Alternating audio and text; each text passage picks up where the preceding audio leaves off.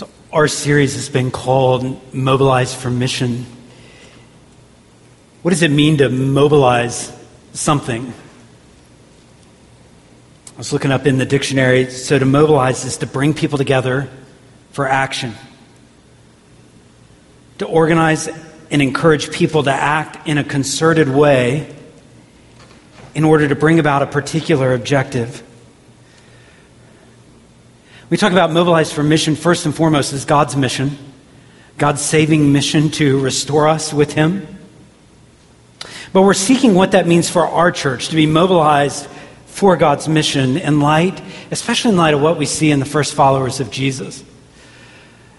So I've asked Steve Mahoney to come up, and he's going to read a passage in Matthew chapter 5, verse 14. And then he's going to flip over to Mark as well and read some of these early instructions of Jesus. Steve, come and read for us now.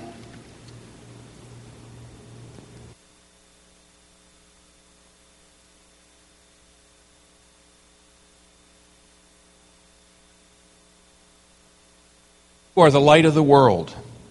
A city on a hill cannot be hidden, nor do people light a lamp and put it under a basket, but on a stand, and it gives light to all in the house. In the same way, let your light shine before others, so they may see your good works and give glory to your Father who is in heaven. Mark chapter 12. And one of the scribes came up and heard them disputing with one another. And seeing that he had answered them well, asked him, "Which commandment is the most important of all?" Jesus answered, "The most important is, 'Hear, O Israel, the Lord our God, the Lord is one. And you shall love the Lord your God with all your heart, and with all your soul, and with all your mind, and with all your strength. The second is this, you shall love your neighbor as yourself. There is no other commandment greater than these." Thank you, Steve. I would imagine for many, those words are pretty familiar. So last week we talked about this commission that Jesus gave, call it the Great Commission. And that was to go into all the world and make disciples. They would do this as those first followers of Jesus would bear witness of Jesus. They would say, here's who He is. Here's what He did. He died on the cross, but He rose from the dead. The first followers of Jesus had this commission to bring good news. The message wasn't first and foremost that you can be religious and make some improvements in your life. The message first and foremost was about this man named Jesus and how He had changed everything, that He was the promised one of God, sent to this world to rescue the world. And that by placing your faith in Him, by turning from everything else, by obeying Him, by continuing to follow Him, you're rescued, you're a witness. But as Steve just read, Jesus didn't just give instructions to go make disciples. Along with the instruction to go make disciples, another commandment was given, and actually several. But I want us to think of kind of these commandments as one. Not only were the disciples commissioned with good news, but accompanying good news would be good works. Let your light shine before others that they would see your good works. This is what Jesus told His followers to do. So if we claim to be a follower of Jesus, we hear that and say, we are to let our light shine before others that they might see good works and give glory to God in heaven. Jesus gave a command, and actually there was the greatest command is to love the Lord our God with all of our hearts, but one just like it is to love our neighbor as ourselves. So as the first followers of Jesus went with good news, accompanying that was good works. How would the disciples of Jesus respond? So last week we looked a good bit in Acts. We're going to be back there today. We find out that once that message went out in Acts chapter 2, that many believed. It says in Acts chapter 2, verse 41, that those who received His word were baptized, and there were added that day to the church about 3,000 souls. So lots of people have placed their faith in the good news, but then what is their life going to look like as a result of believing that good news? It should make a difference if they're obeying Jesus. And it did. Acts 2 and verse 44, it says, all those who believed were together, and they had all things in common, and they were even selling their possessions and belongings and distributing the proceeds to all as any had need. So they weren't mandated to do that. This is where God's grace had taken them. This wasn't like a socialist or a communist experiment. This was God's grace motivating them to care for each other, to make sure if there was a need, it was met. The same ones who placed their faith in Jesus as the one who God had sent to be the Savior, to be the rescuer, are the same ones now looking out saying, are those needs met? Are those needs met? Do I need to sell something I have so that I can take care of others' needs? The natural response was to take things that God had given to them and to use them to share with others. This isn't the only time this happens in the book of Acts. You can flip over to Acts chapter 4 and you see it again. Acts 4 verse 32, it says, now the full number of those who believed were of one heart and of one soul. No one said that any of the things that belonged to him was his own, but they had everything in common. And with great power, the apostles were giving their testimony to the resurrection of the Lord Jesus. So good news was going out, but accompanying that good news was this heart saying, we are to let our light shine and we are to do good works so that others might glorify our Father in heaven. We are to love our neighbor as ourselves. So what is that going to look like? Great grace is upon them all, in verse 34, and there was not a needy person among them. For as many as were owners of lands or houses, they sold them and brought the proceeds of what was sold and laid it at the apostles' feet, and it was distributed to each as any had need. Again, this wasn't mandated, but this is what God's grace was doing in their lives. This is what the good news was accomplishing in their lives. By the time you get to Acts 6, there's a desire on the part of the church to make sure that widows aren't neglected, especially when it comes to like their food. And so they organize an effort to distribute food. But where do they get the food to distribute? Other people are giving so that widows can be taken care of. You even see in Acts chapter 11, God's people are wanting to care for people across a longer distance. In Acts chapter 11, it says, in these days, prophets came down from Jerusalem to Antioch. And one of them, named Agabus, stood up and he foretold by the Spirit that there would be great famine all over the world. Now notice what the disciples do in verse 29. The disciples determined, everyone according to his ability, to send relief to the brothers living in Judea. And they did so, sending it to the elders by the hand of Barnabas and Saul. So somewhere along the line, this good news that they had believed that Jesus had come in the flesh and was the Savior, the rescuer, and was reigning and would come again, and the response to that was obedience and faith. Also, good works were accompanying this. What do we take away from this? Church, I want us to think about this, that the followers of Jesus collected and shared what God had given them so that others' needs would be met. You find this again and again in the book of Acts. You find this again and again where God's people are. This is what Christians do. Part of what it means to love our neighbor and part of what it means to do good works is to collect and share what we have, what God has actually given to us, to be a steward of, and to share it with others who have need. This is a sign of that we love our neighbor. Several other places in the Bible that speak to this obligation to care, especially for those that are inside the faith, our brothers and sisters in Christ. So Galatians 6 says this. We don't have time to get context into each one of these verses. You're welcome to look at them. So then, as we have opportunity, let us do good to everyone, especially those who are of the household of faith or the family of believers. So let us do good to everyone we possibly can as we have opportunity. That may mean different proportion opportunities for lots of us, but as we have opportunity, let us do good. James reminds us of something important. If a brother or a sister, so we're talking about our brothers and sisters in Christ, if they're poorly clothed, they're lacking in daily food, and one of you just says, yeah, go in peace, be warmed and filled, without actually giving them the things needed for the body, what good is that? It's no good. 1 John 3:17, if anyone has the world's goods and sees his brother in need, yet closes his heart against him, how does God's love abide in him?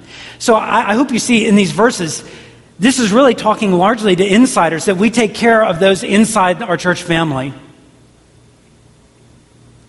But even Galatians 6:10 is going to remind us it's not just those inside the family. We should, as we have opportunity to do good, especially to those in the household of believers. But I think even the story of the Good Samaritan reminds us that we are to look beyond our church family. There's a snarky question like, well, who's my neighbor? If I'm supposed to love my neighbor, who's my neighbor? And Jesus turns that question in such a strong way and says, who can you be a neighbor to? Who this week might you run across that you could be a neighbor to? 1 Timothy 6:18. This is a strong verse. It's good for us in probably the richest culture that's ever been on this planet to hear this. So it says they. Let me just fill in the blank of who they is. They are those who have been blessed with material resources, which most of us qualify.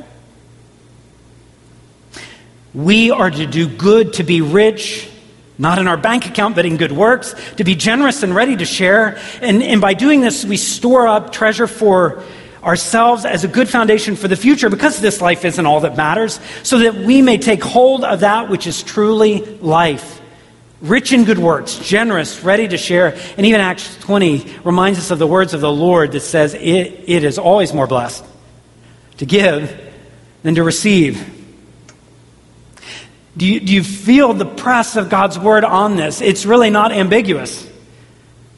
We are to love our neighbor. We are to let our light shine so others would see good works. So from Ogletown Baptist Church, from those that call themselves Christians, ought to be good works flowing from us.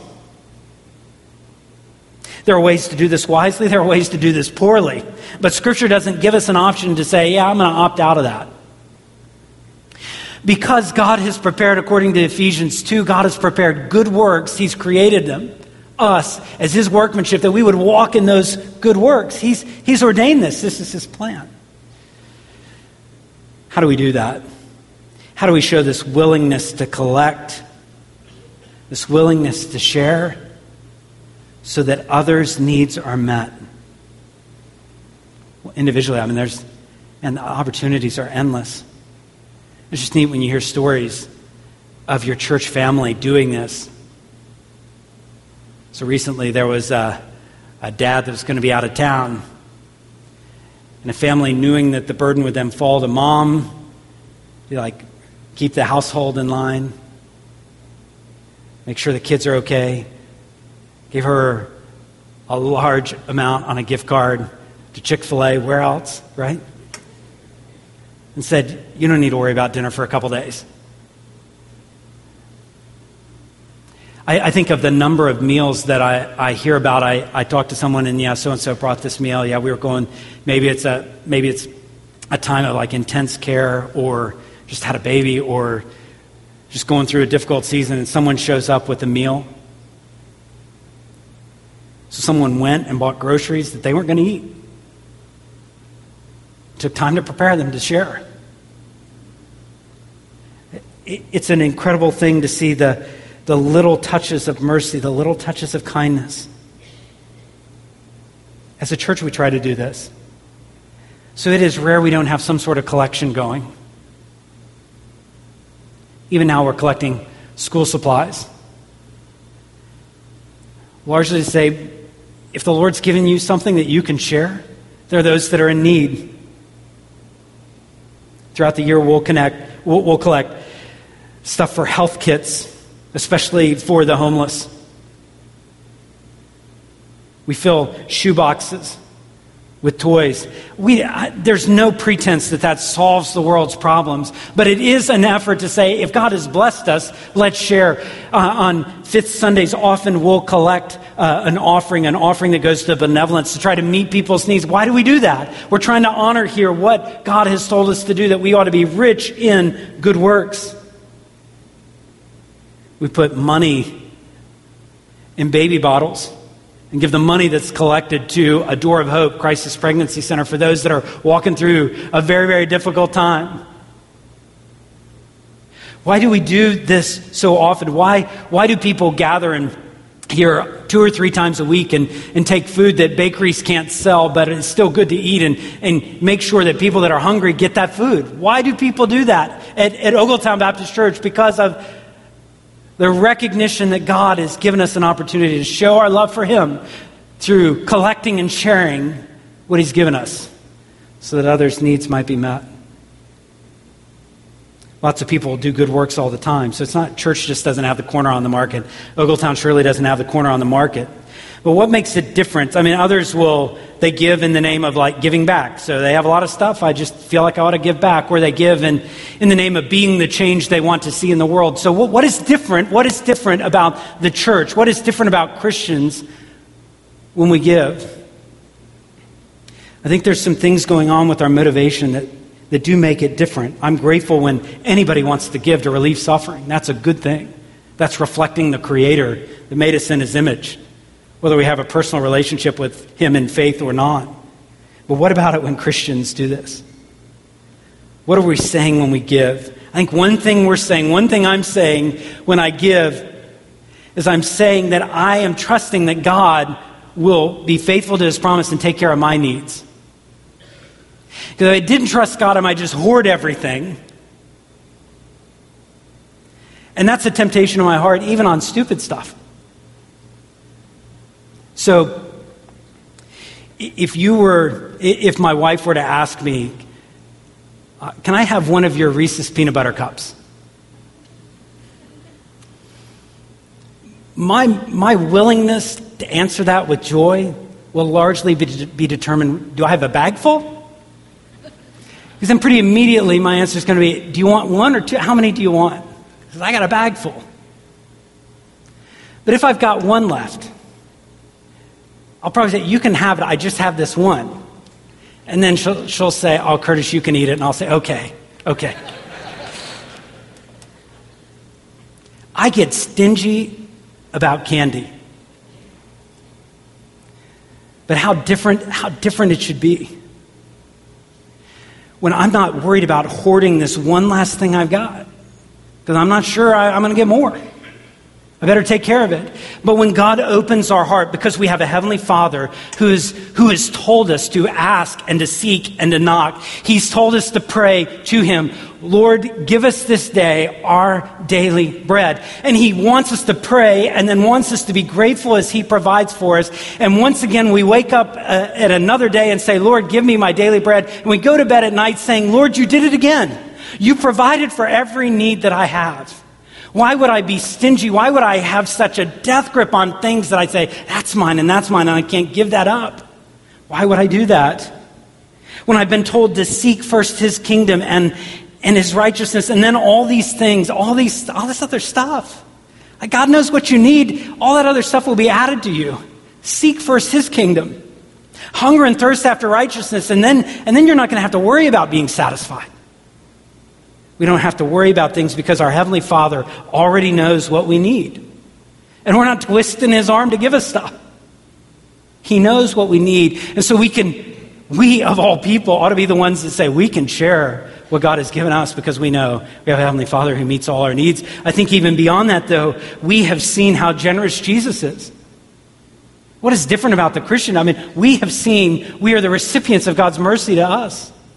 We've seen how generous that though Jesus was eternally rich, for our sakes He became poor. We know the cost of what it meant. And we just begin to plumb the depths of that. But we know the cost of what it meant for God so loved the world that He gave. And then we recognize that Christ loved the church so much that He gave. How would we be stingy with what He's given to us when we've received the greatest of mercy, forgiveness and reconciliation and being made right with God? Well, surely, fueled by the grace of God, we would extend mercy. Jesus has become the center of our life if we're in Christ. And we've been transformed to love our neighbor through the work of the Holy Spirit. We can be generous when otherwise everything else would say, no, I'm going to hoard it. I'm going to hang on to it. I'm not going to give it away. Jesus has said, the merciful are blessed. I think all of this goes hand in hand. This good works and how it motivates us to collect and to share with those in need. I think it goes hand in hand with another story I find in Acts. So if we were in Acts 2, you turn one chapter over and you read of another instance where, okay, we've got the disciples with this good news and they're going out sharing the good news, but right alongside that is this motivation to do good works. In Acts chapter 3, let's hear the story. So Peter and John, going up to the temple at the hour of prayer, the 9th hour. And notice in verse 2, a man lame from birth was being carried, whom we don't know who they are, but whom they laid daily at the gate of the temple, that is called the Beautiful Gate, to ask alms of those entering the temple. And seeing Peter and John, how many times did this drill go down a day? Seeing Peter and John about to go into the temple, he asked to receive alms. And Peter looked at him, didn't he? He directed his gaze at him.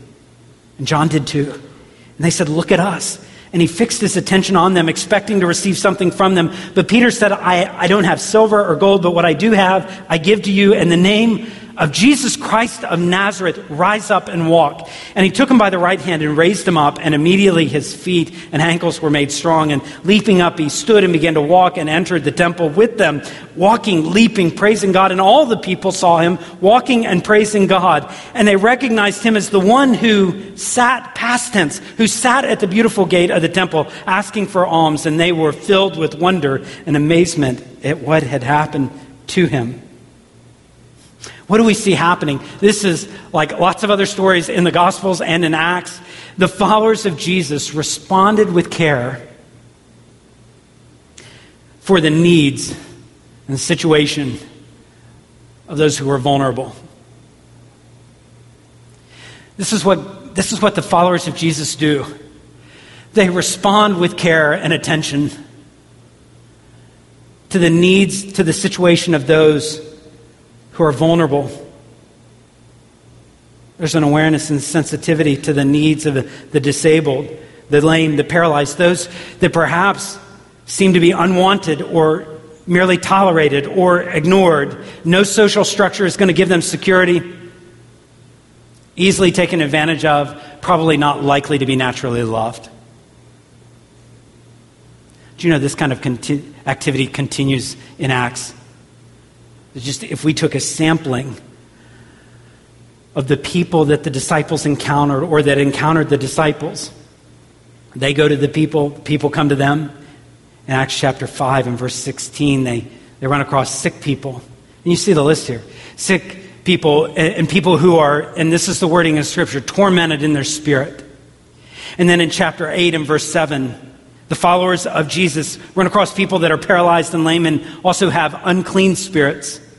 Scripture tells us in Acts 9:33, the disciples run across this man, Aeneas, who is paralyzed. In chapter 14, there's a man who had never walked. In chapter 16, the disciples, Paul and Silas, encounter this girl who is a slave and being used to make her master money. In chapter 19, the disciples come across those that are sick and diseased and evil spirits are possessing them. What did we say earlier? What do the disciples, what do the followers of Jesus do when it comes to meeting these people? The followers of Jesus respond with care for the needs and the situation of the vulnerable. One thing I'm tempted to do all too often when I see a list like the one I just showed you, I think a lot of times in categories. This is one of those, the paralyzed person story. Oh, this is the blind man story. Oh, this is one of the exorcisms, the demon-possessed story. And I think it might be a helpful exercise if we just took a step back from our categories and realized these are individuals, these are people, these are scenarios, people with names, they're not just categories. So this lame man that we just talked about in chapter 3. So he had a name. We're not told it, but he had a name. How old was he? How old do you think? Was he 30? I wonder if he was 50. I wonder if he was 60. I wonder how that would impact his story. I wonder how many people had been either unwilling or unable to care for him well. I wonder what it felt like when he first realized there was no safety net and no advocate. I wonder what it was like day after day for that individual to just recognize how many people did not want to notice him. I wonder if you ask him, what's your future? I wonder what his answer would be.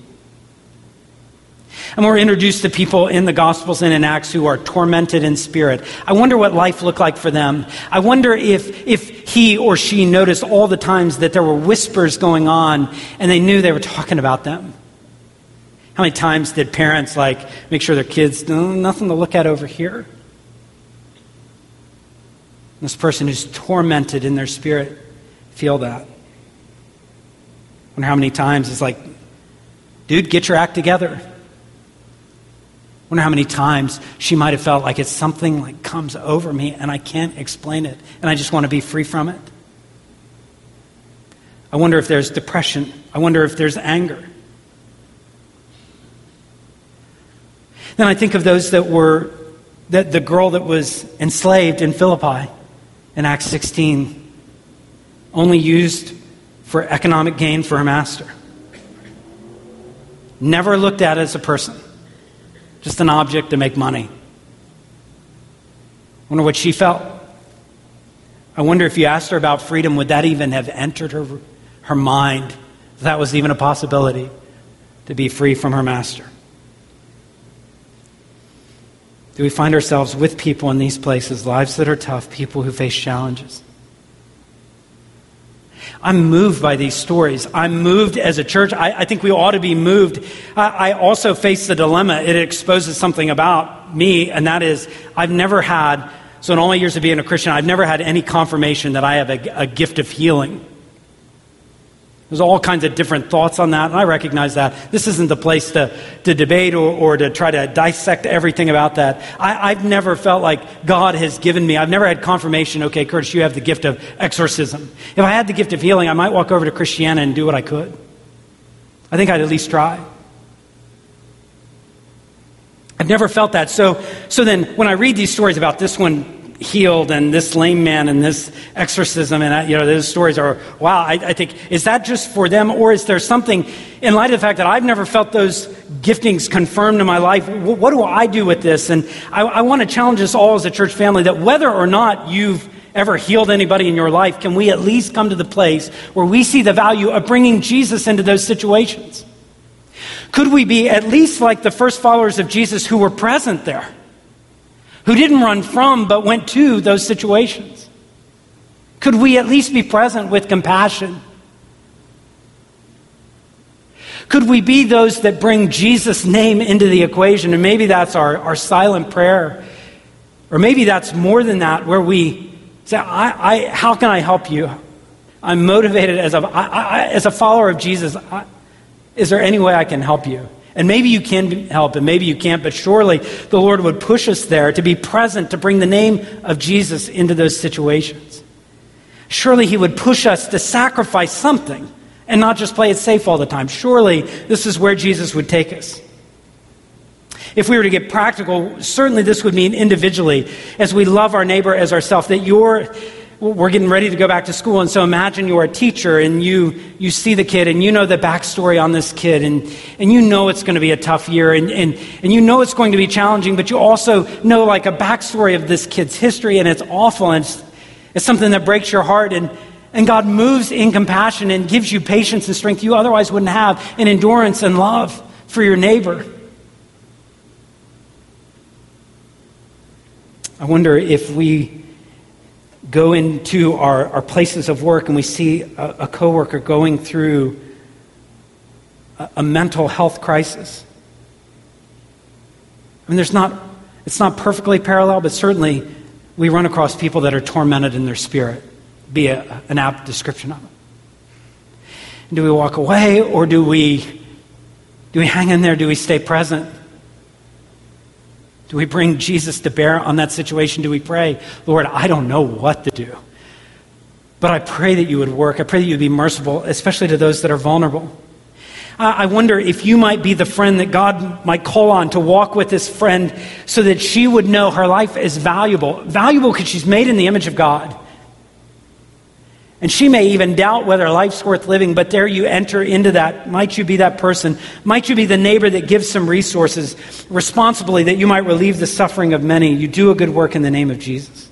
I think this is where the Lord's calling us. I wonder as a church, so that's individually, but I wonder as a church, what are we doing? What could we do? I could go on, but can I speak from the heart? Just for a few moments here. I want our church to be the church that continues to care. Continues to care for the disabled and the handicapped. I want our church to lean into that. I want Ogletown to be a place where if you have a disability, if you have a handicap, that will not be a liability here. It's tough at church sometimes. You know, there's a lot of things I don't remember about growing up. But I do remember some things. So many of you know I have a sister 5 or 6 years older than I am. She's never talked. She's never said a word in her life.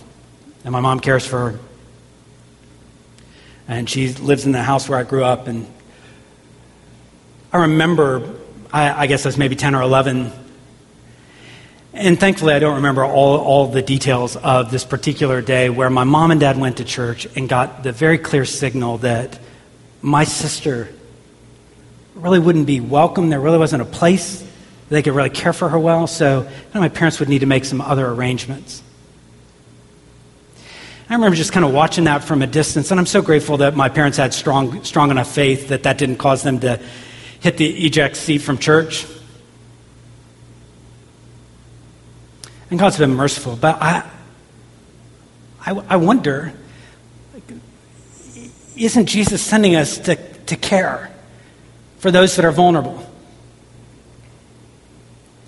I'm grateful. I'm grateful for the movement of compassion toward those that are disabled and handicapped. I'm grateful that our children's ministry works to serve those. It's not easy. It's not easy to care for those with disabilities or behavioral diagnosis. It's not easy. We recognize that. It actually requires our church to have more workers involved in that. We could do children's ministry with less workers if there weren't those families that had special needs. But we think there's something profoundly, and this is what I've seen with my sister Jadine, there's something profoundly present of the Spirit of God with her and around her that you cannot mistake. And I think, shouldn't we as a church lean into that and never make someone who has a disability a liability as a church? Shouldn't we be on the forefront of welcoming those people? I think, couldn't we as a church also care for the disabled? Shouldn't we care well for the seniors in our congregation, those that could easily be taken care of, easily be forgotten? Shouldn't we think about the widows? I mean, Old Testament, New Testament, God seems to care for the widow who could be taken advantage of, but he places the burden on God's people to make sure they're not. I'm not sure anything would quite show Jesus like someone, a millennial or someone from Gen X, caring for someone 20, 30, 40, 50 years older than they are, making sure that lady who's my sister in Christ, that man who's my brother in Christ, that they make sure they know they're not forgotten, that this faith means something more than just having a hip place to go with all my friends, but they know it means more to me than that. It means being part of something bigger than I am. Would that not show Jesus? Would that not show that our faith is something real? What would say transformation quite like that? I think our church, when we feel this need to care for those that are vulnerable, we certainly have to care for those. The scripture would point us to the widow and the immigrant, the refugee, and it will always point us to, regularly in scripture, it would point us to the orphan. It points us to kids that are vulnerable. I'm grateful for the 6 kids that are in the care of Ogletown Baptist families right now, that are foster children. I'm grateful for this season. And there's nothing easy about this for the families involved. But what I've seen is the ripple effect of, it kind of takes a church to support that kind of effort. And what if 30, 40, 50, 60 families were involved in supporting those that are fostering, and we had this culture? What if it came to the point where social workers in Delaware had this unexplainable pattern that they saw where people connected to Ogletown seemed to care for the orphan? What's going on there? And it can't just be those families. It takes a church.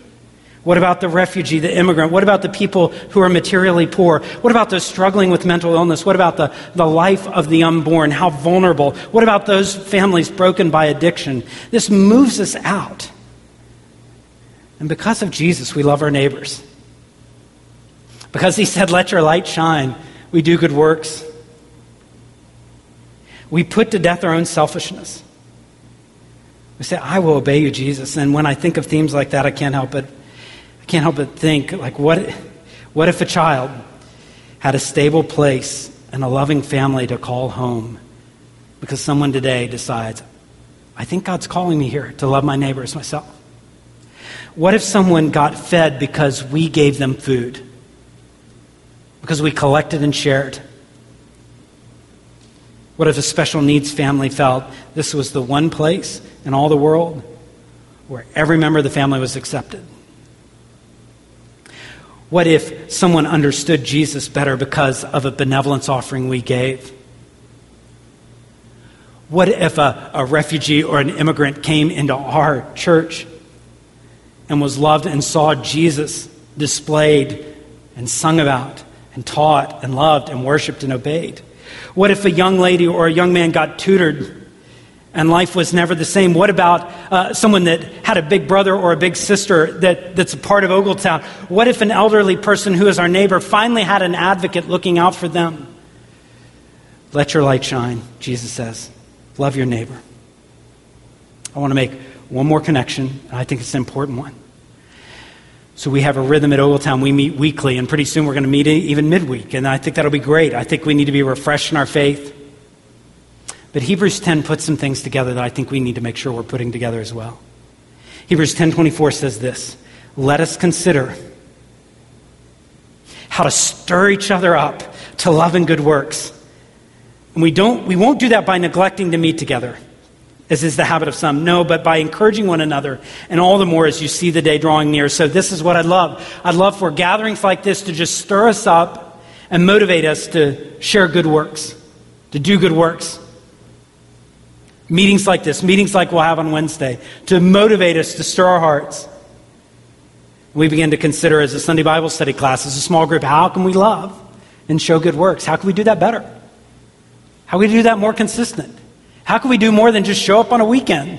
How can we do this as a regular part of our life because we treasure Jesus? Church, let's pray that God would give us eyes to see.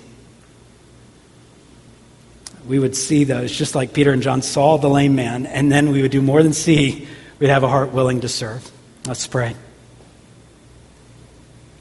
Oh, thank you, Jesus, that you saw us in our need.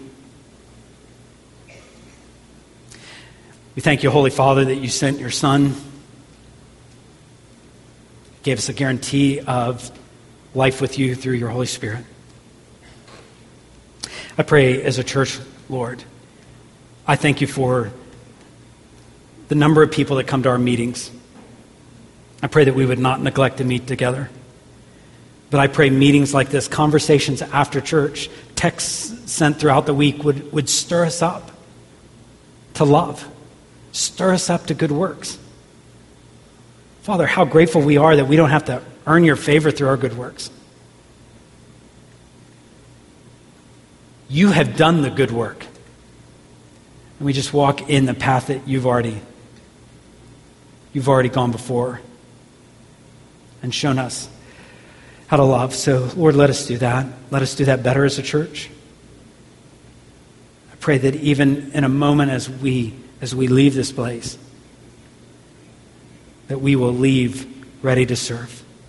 We ask all this in Christ's name. Amen.